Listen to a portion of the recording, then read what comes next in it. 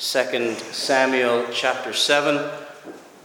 And our text for this morning's message will be from verses 12 down to verse number 16.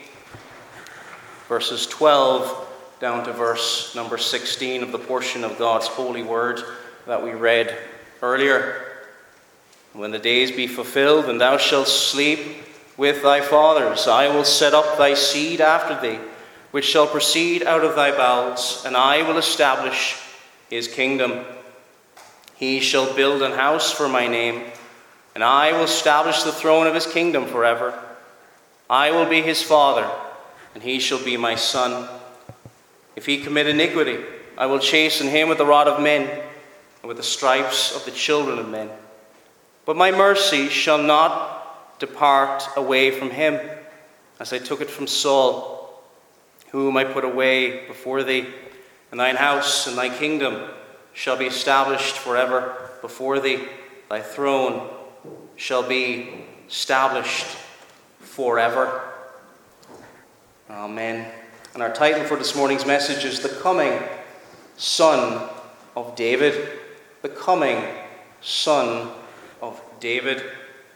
We live in a world that is so prone to change. I think many of you know that. We see so much change and unrest in our world. And the longer we live in this world, the more we see that it is subject to change. And that is a challenge for many of us. And we ask the question, when we see such change around us, what does the future bring? Is it a good future? Is it a bad future? Is it a mixture of both, perhaps? You young people here this morning, you may be wondering or worrying about work. What kind of job will you do in the future? What will you study? Perhaps those who are older and have more experience, you are asking a different question. And your concerns, not about yourself, but perhaps the next generation, your children, your children's children, and indeed of the nation itself. You realize, like we see more and more, we're not going to be around in 100 years, are we? Many of us. Or in 1,000 years. What will the future bring? What will it bring for the next generation? And it's an important thing to pray about, isn't it? To think about what the future will bring.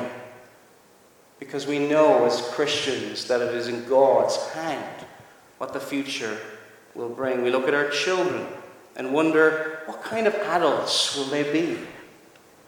And we pray, as we rightly should, for the right growth and maturity and change. We don't want our children to be children forever, do we?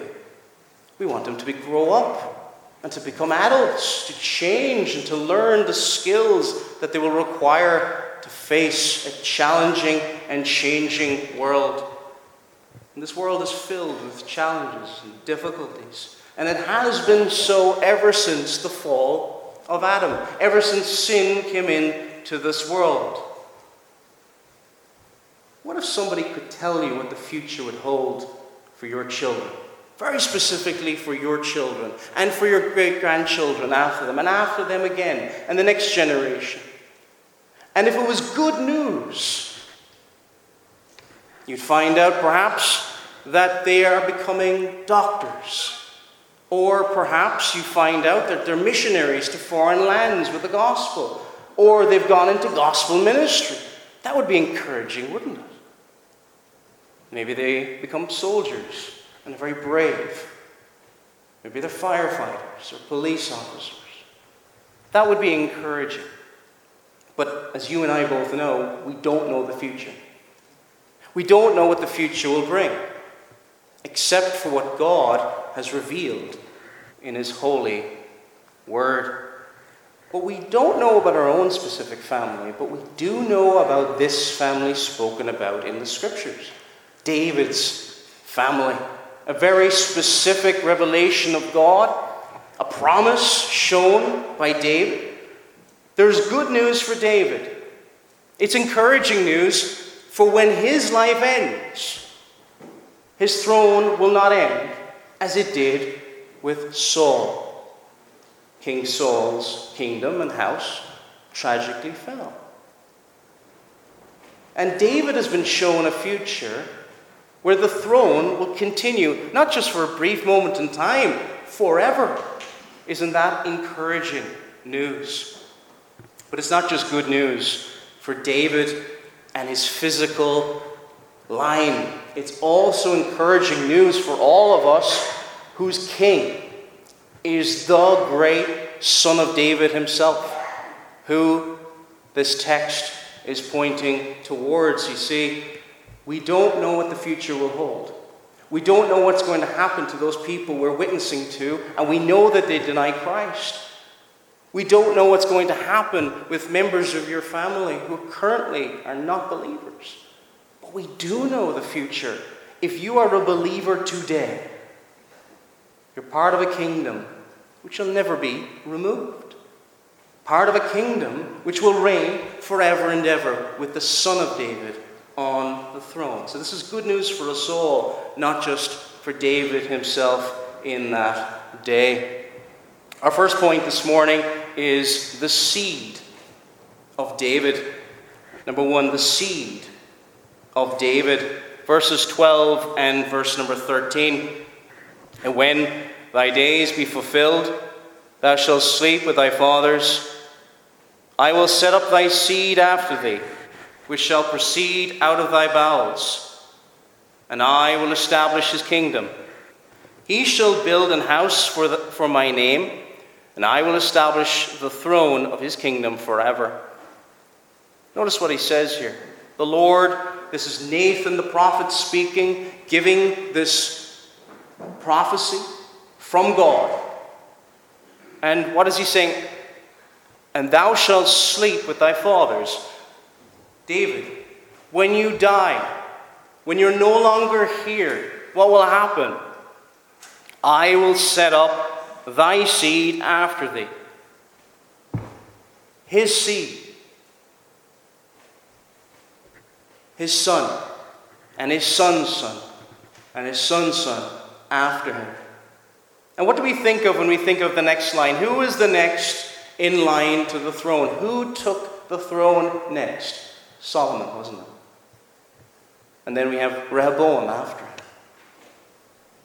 But this kingdom is not just pointing towards Solomon and his reign, or Rehoboam and his reign, and all the other kings that would follow after him. It's pointing towards somebody far greater than David, far greater than Solomon, far greater than Rehoboam, and far greater than any of the kings who came after them. But it points toward one who is true man. True man. Who was he? Born of the seed of David. And we see this in the New Testament. Matthew chapter 1 and verse 1. Matthew chapter 1 and verse number 1. It says this, the book of the generation of Jesus Christ, the son of David, the son of Abraham. That's very important, isn't it? In the scriptures, he is the son of David. He's part of that royal seed. He's part of that royal line that will be established and never, ever fade away. Many kings and lines have gone throughout history and are now no more. They are memories now. But not this line. The line of the king of David. The line of David himself. And they would be looking for, we see this in the New Testament, they were looking for the Son of David. They would worship him. They were seeking for him to come. Matthew 21 and verse 9. Matthew 21 and verse number 9. Says this, and the multitudes they went before and they followed cried, saying, Hosanna! That is, save, we pray thee, with a shout of praise. Hosanna to the Son of David. Blessed is he that cometh in the name of the Lord. Hosanna in the highest. The Son of David. So they were looking for the ultimate Son of David. The anointed one. The Messiah to come. The Christ himself. I think we can all almost forget the significance of these titles that they're pointing out. Here's the one that they've been looking for. Here is the great King who would reign forever and ever. He's a great king. A great man. But not just merely any man. He's also true God. True God. And true man. Why do I say this? Because the scriptures reveal this. And we're either prone to downplay his humanity, that he's man, or the fact that he is God. As man, he is in one place, as man. He is seated at the right hand of the Majesty on high today. He ever lives to intercede for us today. But as God, he filleth all things.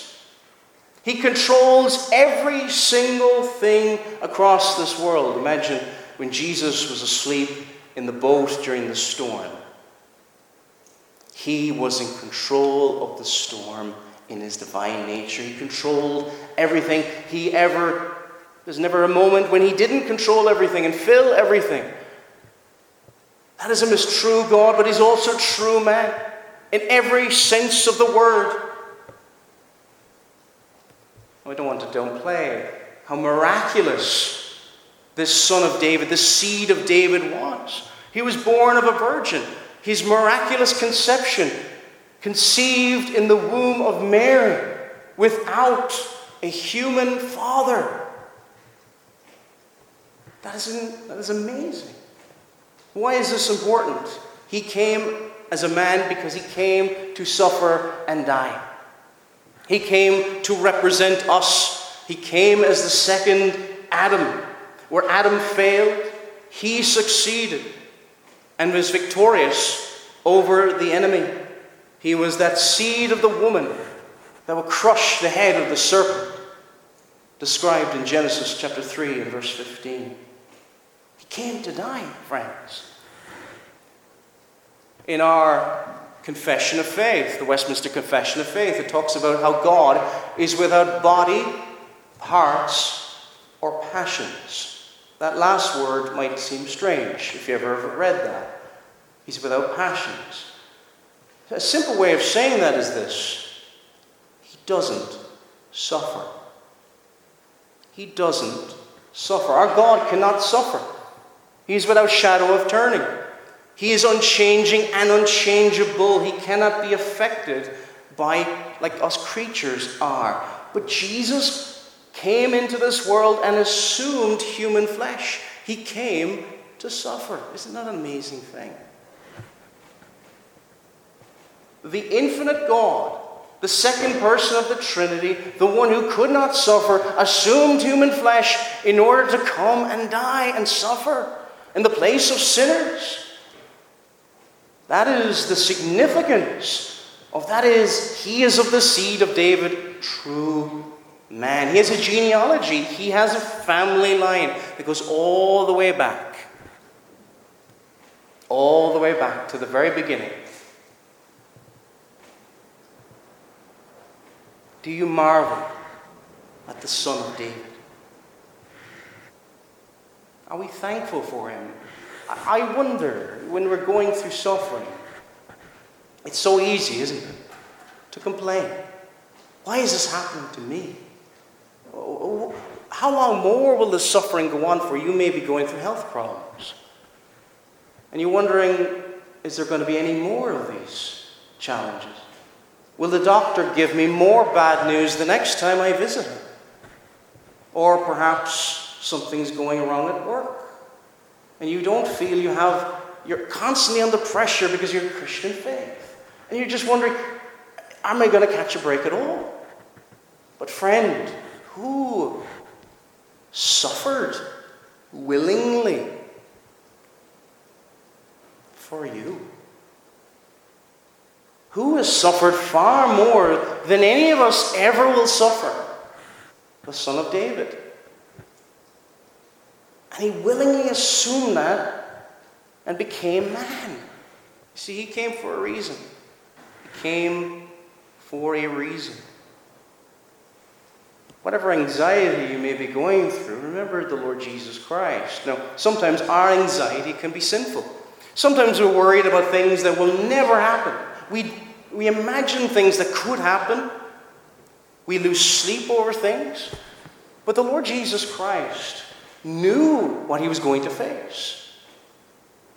And he sweat drops of blood. Because he knew there was no sinful anxiety there. He was in anguish over what he would certainly face.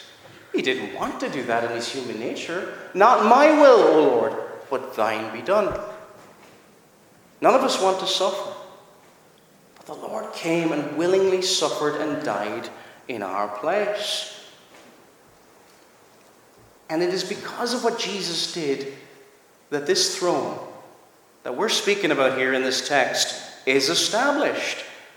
I will set up thy seed after thee, which shall proceed out of thy bowels. It is what the Son of David, the ultimate Son of David, did that will allow this good news to shine forth and to be victorious over the enemy.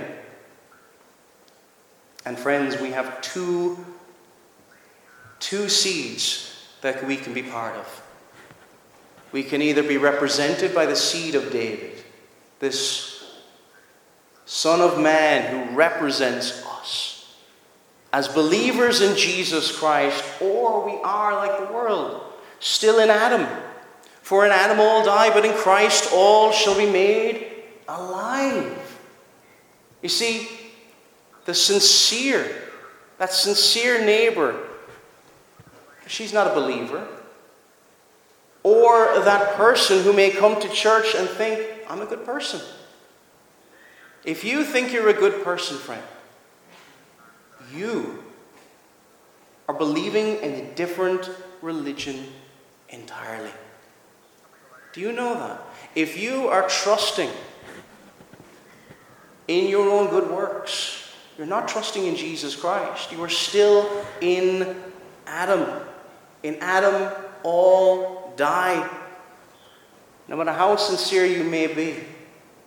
Our second point now, number 2, the seed of David. Number 2 now, the seat of David. The seat of David. And for any king, a king sits upon a very important seat. And it is the place of rest for the king. If we're after a long day's work, what do? We sit down in our chair, we're tired, and we find rest in that seat. But the seat of David, it is a great throne. Verse 13 and verse 13, he shall build an house for my name, and I will establish the throne of his kingdom forever. And David has been challenged, hasn't he? By the house of Saul.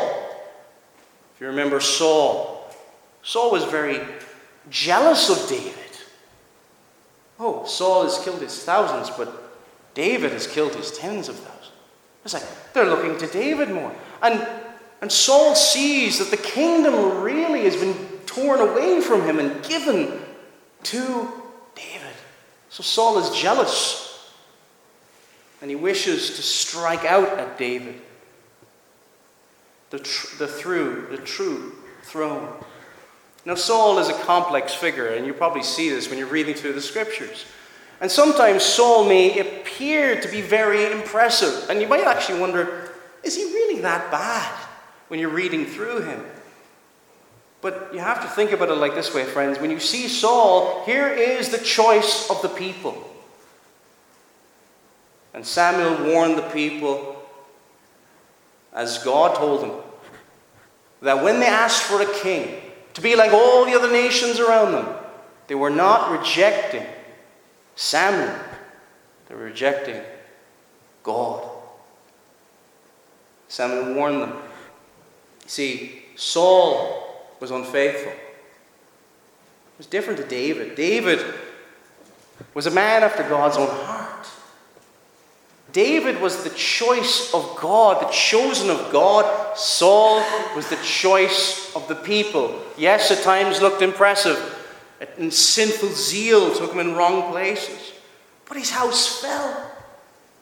Not just Saul, but his whole house fell. Only one, Mephibosheth, son of Saul, was lame in his feet. And he's brought into the house of David because for one reason, by grace, because of a covenant that David and Jonathan had. But the house of Saul had fallen. The house of Saul was given to jealousy. He hated David. And what happened to the house of Saul? Look at verse 15. But my mercy shall not depart away from him, as I took it from Saul, whom I put away from thee. There's a great contrast, isn't there, between Saul, the choice of the people, and David, the choice of God. One looks impressive before man.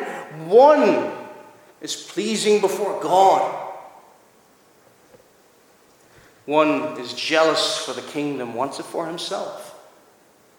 The other one is led by God. And Saul had power and glory and fame for a brief moment. The throne fell. Now, that would have been a good news when to David he hears now that his throne, even after he goes, his sons will not fall. And it won't have to do with the goodness of that line at all. It's going to be by grace. Because it says, if he commit iniquity, I will chasten him. But then verse 15, but my mercy shall not depart away from him. God will establish it. Why does the house of David stand? Because of God. Why does the church endure for thousands of years? Because Jesus built it, sustains it, maintains it. The Spirit of Almighty God. And that's what makes the difference, the grace of God. Well, the Lord makes a promise, doesn't he? I will build my church and the gates of hell shall not prevail against it. But that is to the church. It's not to any one specific branch of the church or any specific congregation of the church. But the church will continue. The house of David will endure and continue. And while other things, other kingdoms may look impressive to you, this is what will endure. The things we spend our time and the things we spend our money and the things we invest so much in, the things we're jealous of and lash out in, the things of rebellion, the things that will return to dust one day, they will fall. And the house of Saul is no more, but the house of David, the throne of David, the seat of David continues. Friends, this morning, what do you trust? Don't trust in your church attendance. Don't trust in your good works. Don't trust in nice deeds, or don't trust in the opinion of other people, what people think of you. Trust in Jesus Christ alone. They're so different because external religion that is only for the Sabbath day, it looks impressive. It doesn't just look impressive to some people in the church, it looks impressive to the people in the world. You'll have a neighbor say, oh, I admire your faith. If you've ever been told that. Friends, it is not your church attendance that will save you. It is faith in Jesus Christ. And yes, of course, come to church. Worship Him. It's a joy. It's a privilege. But it is by grace alone, through faith alone, in Christ alone. What we do here is the most important thing that we will do all week. That is worship God. But it is of God, for the glory of God. And if we're trusting in Jesus Christ, the Son of David, we are serving the true King. We're not serving another king. We do this imperfectly, of course. Do not seek your own throne, friends. Saul sought his own throne, and it fell. If you seek your own throne, it will last a brief moment. It will appear to work for a time, but the devil is cunning, and he will sift you as wheat. But friends, though it may not look impressive to the world, look to the Son of David, the Lord Jesus Christ. Our third point, number 3 now, the surrender of David. The surrender of David. So the seed of David, the seat of David, the surrender of David. Verse number 14. I will be his father, and he shall be my son. In a lot of ways, this is really pointing towards Solomon. But there's a lot of this can't possibly be ending in just Solomon. This has to go to the ultimate Son of David, the Lord Jesus Christ. But then there's also parts of this that are clearly pointing toward Solomon and all that will pass on after him. If he commit iniquity, verse 14, I will chasten him with the rod of iron, or with the rod of men, and with the stripes of the children of men. And this is really speaking of one who sins. Solomon sinned. Rehoboam sinned. The kings of Judah that came after, they sinned. And we see the results of such sin when you look at the book of Jeremiah, when you look at the book of Isaiah. You see the results of such sin which led to judgment in Babylon. But how does it point toward Jesus Christ? Can it? Now, it cannot fully speak about Christ because Christ never sinned. Christ never could sin. But, friends, I want us to think about this before we look at Solomon. Before we look at chastisement that will be given to the line of David if they ever drift away from him, Jesus suffered for the sins of others. Actually, it's in a different category to this. He suffered the wrath of God for sins and things he never did. He suffered the wrath of man for false accusations made against him. And he surrendered to it willingly for the glory of God. He was mocked. He was ridiculed. Now, that's in a different... When the Lord, the Father, pours out his wrath upon the Son, that is this divine displeasure, and justice is satisfied. But this is different here. This is not the wrath of God. This is loving chastisement. You see, I think we have a very negative view of correction often. If he commit iniquity, I will chasten him, or I will correct with punishment, with the rod of men and with the stripes of the children of men. David, if your sons or your sons' sons after you, if they drift from me, then there will be correction. And there was severe correction that came in the life of Judah especially, and in the northern kingdom as well. But we will suffer in this world, won't we, for our sins? Not as we deserve, but there can be consequences for the things that we do. Sometimes we will do something sinful. As a believer in Jesus Christ, you and I can fall into grievous sin. I think we can often forget that. But for the grace of God, there go I. But for the grace of God, there go I. And when we do fall into sin, and there is serious consequences for that sin, if we are a believer in Jesus Christ, it is loving correction. It is loving correction. And none of us want to go through such correction, do we? None of us think, oh, punishment, that's wonderful. None of us think that. But it is out of love that it happens. In Solomon's own life, there was sin. There was much sin. And it led to consequences that outlived his life.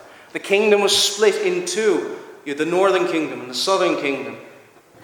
But the mercy of God never, ever departs from the house of David. Jesus suffered at the hands of men for false accusations. They rejected him. They suffered. But he suffered for lies that were made up about him, but also for the sin of others, for the sin of believers. Now, we also have to point out as well, just because something bad happens in your life does not mean it is God punishing you. Look at Job chapter 1. In Job chapter 1, we see Job almost like an avalanche of one thing after another. It's almost like dominoes. One bad thing happens, and another bad thing happens, and another bad thing happens. But it's very clear from the book of Job, it is not linked to any specific sin that Job was involved in. Actually, Job was a very godly man who shunned evil. So just because you're going through a difficult time, that does not mean that God's hand is against you. We may not ever know the reason in this world we go through certain things.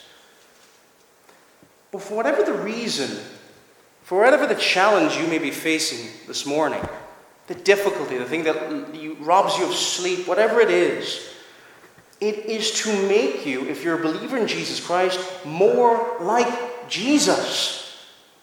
That's the reason. To make you more like Christ, to make you more holy. It is for a good reason. Joseph, at the end of the book of Genesis, he goes through difficult times. He's sold into slavery by his own brothers, who are driven into envy and jealousy of their brother. Joseph was a godly man.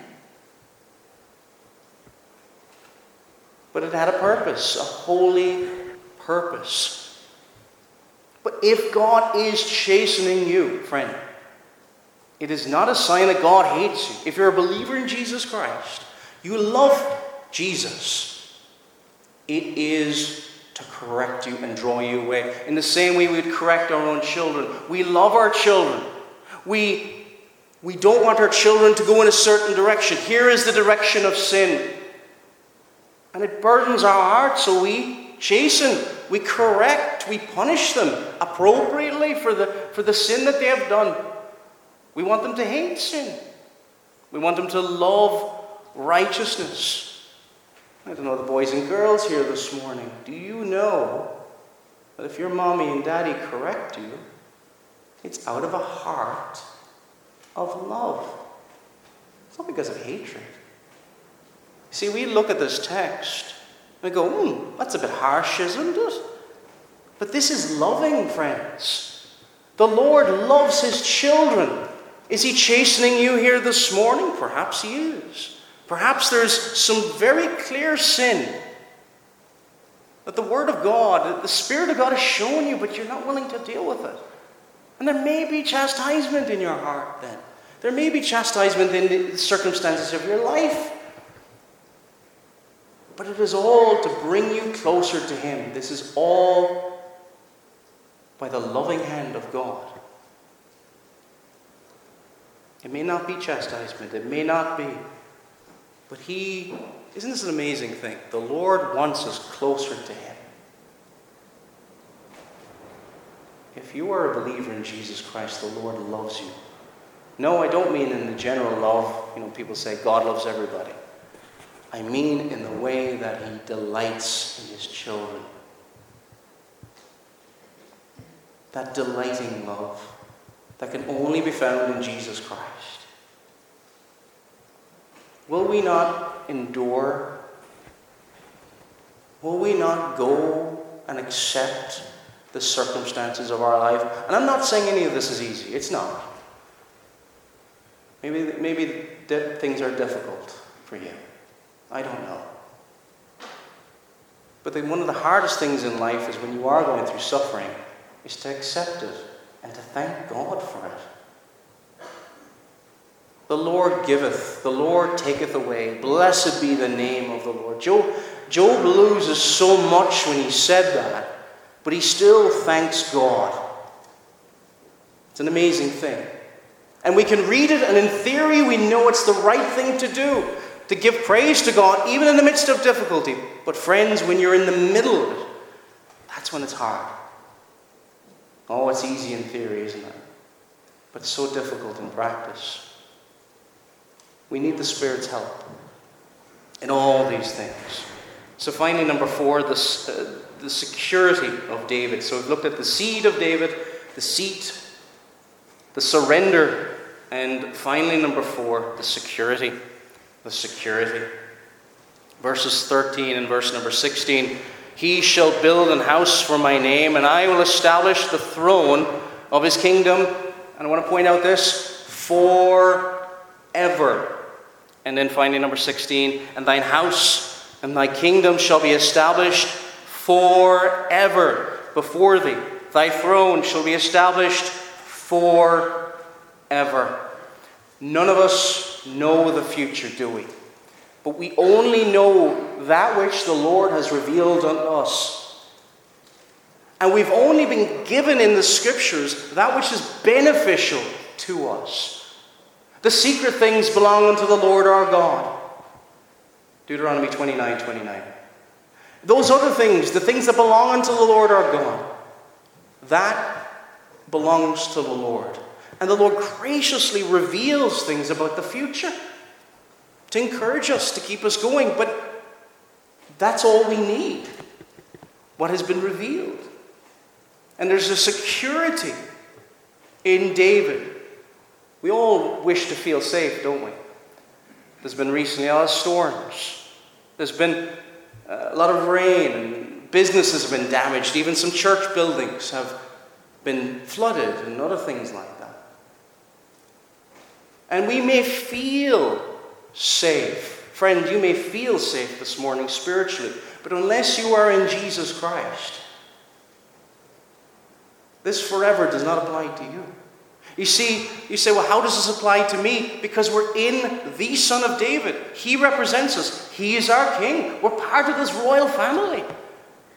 It's not just a promise to David. It's a promise to his seed. It's a royal seed. And this promise comes out so many different ways in the Scriptures. But he's saying, your seed is secure. It is safe. We'll take out car insurance, won't we? We'll take out house insurance in case there's a leak or there's damage or whatever may happen in the midst of storms and the trials of life. But no matter what happens in your future, forever is there. Forever. Now, there's many young people.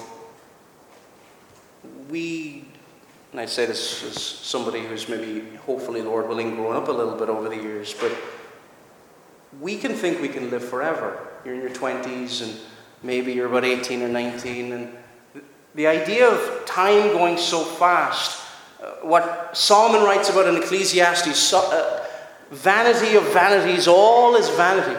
It's strange that this world is almost like grasping at the wind. It's gone so quickly. Now, the longer we've been in this world, we kind of know this. I think you get to a certain point in your life, you say, oh, how fast time goes. When you're young, you think time goes so slowly. You can't wait to get older. You can't wait to be treated with a bit more respect, perhaps. Seek not the here and now. See, the great temptation when you're young is to live for the here and now because you think this is all it's ever going to be. This life is so brief. And there's only one way your future is secure. There's no other way outside of this throne which has been established forever and ever. an unending kingdom, a rock, a place of refuge, a place of security. And you can't have the security anywhere else. Why do we have hope for the future? Because the Lord's mercy endureth forever. That's why. And why is that promise true? Because the Lord changes not. If the Lord changed in any way, shape, or form, the promises of God could also change and we would be without hope. We're sinners. It is as sure, the Lord's promises are as sure as God himself. And there was a certainty in that day that David learns about his son and the ultimate coming son. He came 2,000 years ago, but he's also coming again. That is sure. It's been revealed in the Scripture. There's coming a new heaven and a new earth in which righteousness dwells. That is sure. Are we living for that day? Or are you living for the here and now? See, to live for the here and now, that's to live like the kingdom that Saul had. You're grasping at it. And you're frustrated that you're losing grip on this life because this life is so brief that you lash out at the one who's given you life. And remember Saul, he was so jealous, he grabbed a javelin and threw it at David. His anger and his jealousy was so much. Friends, we get such a brief time in this world. We must look to the real king. Not to our own throne, not to the throne of another, not to the world, the flesh, and the devil that promises so much and delivers so little. David's king. David, his line endures on and on. That's where there's true future security. Who is he that will come again? The coming Son of David. He is coming again. Now, he is man, he has suffered, but his suffering is no more. His suffering is ended. He suffered once, the just, for the unjust. The just, that is the Son of David. The unjust, that is us. We're unjust. We're sinners. We deserve not the loving chastening described here in this text, but the wrath of God.